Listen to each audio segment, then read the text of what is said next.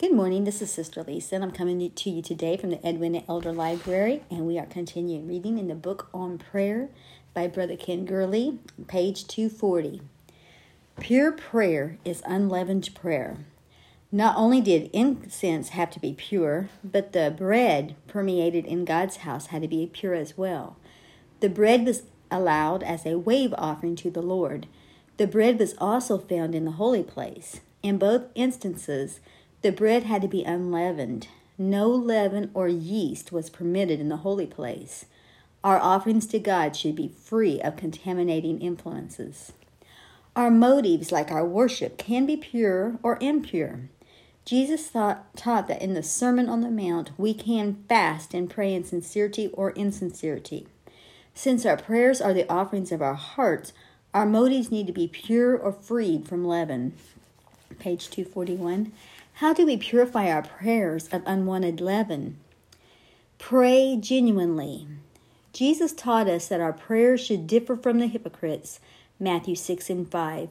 We should be real.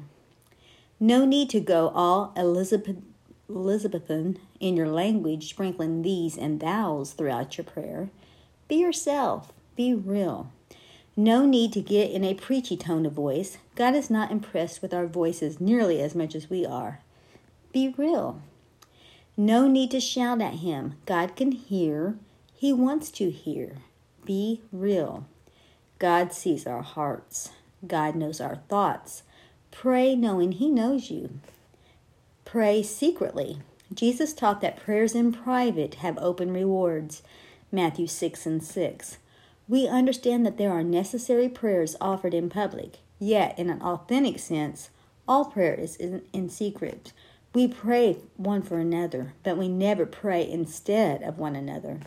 There is no proxy in prayer. Even when we pray collectively, there's a sense that we pray individually. Jesus told his disciples to go to their closet of prayer. In Greek, the word is T-A-M-E-I-O-N, tamion. It means an inner storage chamber or secret room that has no windows or exterior doors.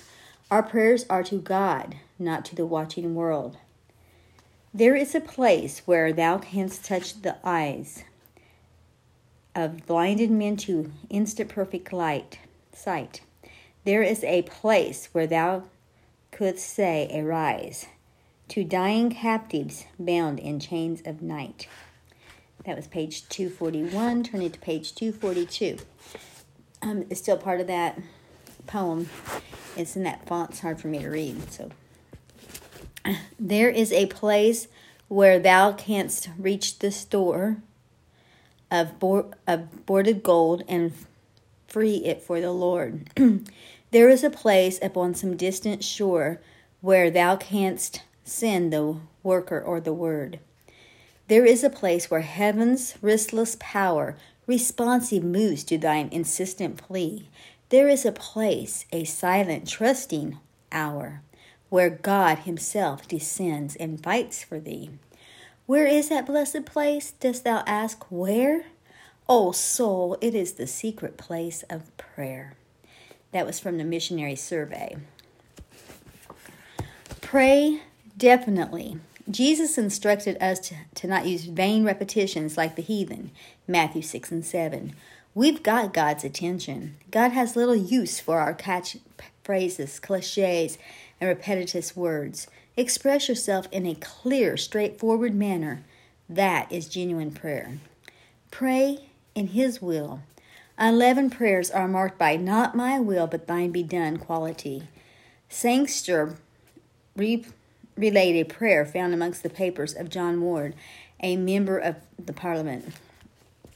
O Lord, thou knowest I have mine estates in the city of London, and likewise that I have lately purchased an estate in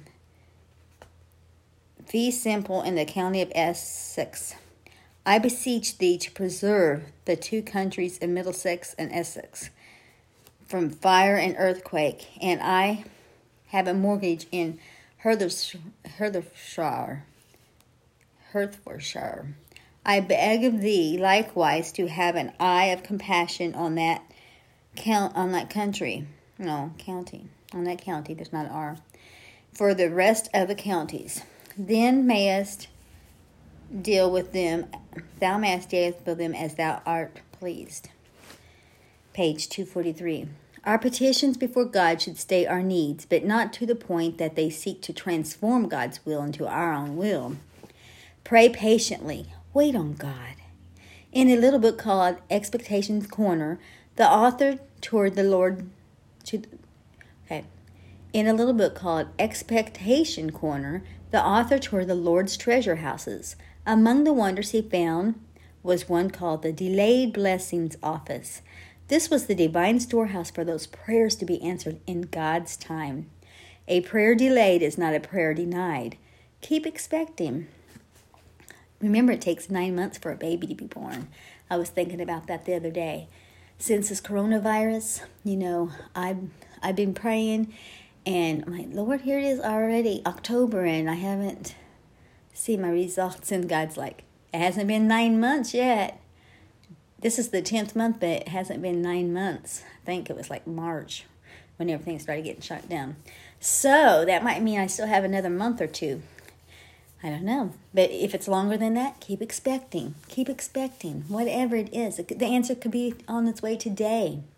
Just keep on waiting. And pray in faith. I've talked before about unwavering faith. That means you can't be double-minded. You can't say, God's going to do this. No, God's not going to do that. Say, Lord, I know you said it. You said if we ask anything in your name, it shall be done. So pray in faith. Faith purifies our hearts, Acts 15:9. So when our prayers are mixed with faith, they are cleansed. They are cleaned. Hebrews 4:2. Locked away in a German prison camp in the Second World War, some American prisoners managed to fashion a hidden radio. The news came over the radio that the German High Command had surrendered, thus effectively ending the war in Europe. The prisoners began to shout and leap for joy. Their guards, however, had not yet received the news, so they did not understand the captives' joy. For 3 days the prisoners sang, waved at guards, and laughed at jokes over their meager meals. When they awakened on the 4th day, they found that their guards had fled and the gates were unlocked. The trick of faith, said Philip Yancey, is to believe in advance what will only make sense in reverse. Hallelujah. Job prayed. We're at the bottom of 243. Job prayed.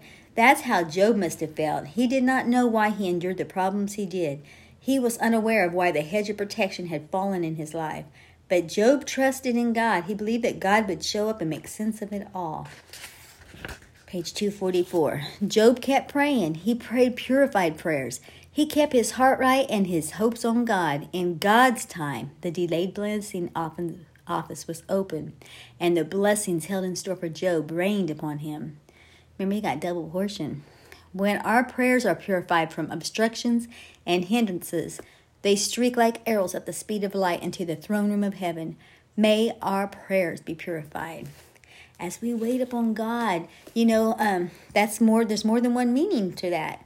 When you wait upon God, it doesn't mean just being patient. It does mean that. It does mean wait. Wait, the answer's on its way. But also wait on Lord. While you're waiting, you keep serving him like a waiter, a waitress. You know how they wait tables. That means they go back and forth. They're doing a service. So you keep serving God. Another place says, occupy until he comes. That means don't let up. Keep working for the kingdom. Keep working for those goals, those desires, the calling that God put on your life. Keep on keeping on. That's what my pastor's wife in Terre Haute, when I was growing up, she wrote in one of my little books at camp. She was our choir director at camp, and she wrote, keep on keeping on. And that's helped me through the years. I keep thinking about that. Just gotta keep on. Keep on every day. To him and know to do good, and do it that not. To him it's a sin. So when you know to do something, you do it, and you do it all your might. That's with all your heart, with a pure heart, and you keep praying. Pray those purified prayers. Well, God bless you. You have a wonderful day. Bye-bye.